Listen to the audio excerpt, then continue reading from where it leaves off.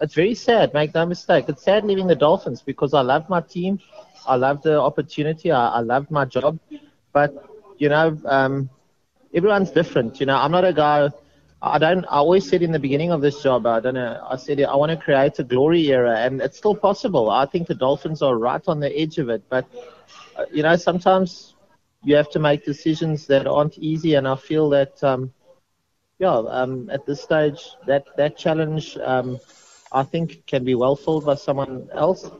I do feel if I stayed, I could have achieved something. But it's to eventually, after 26 years of coaching, get an opportunity to make a difference in an international team. That has to be something that excites you, and that doesn't mean that 4 years to the day I might not be with someone else. It might be, as I say, anyone, but any team. But at this stage, that was something that really, that kind of like tickled my passion levels.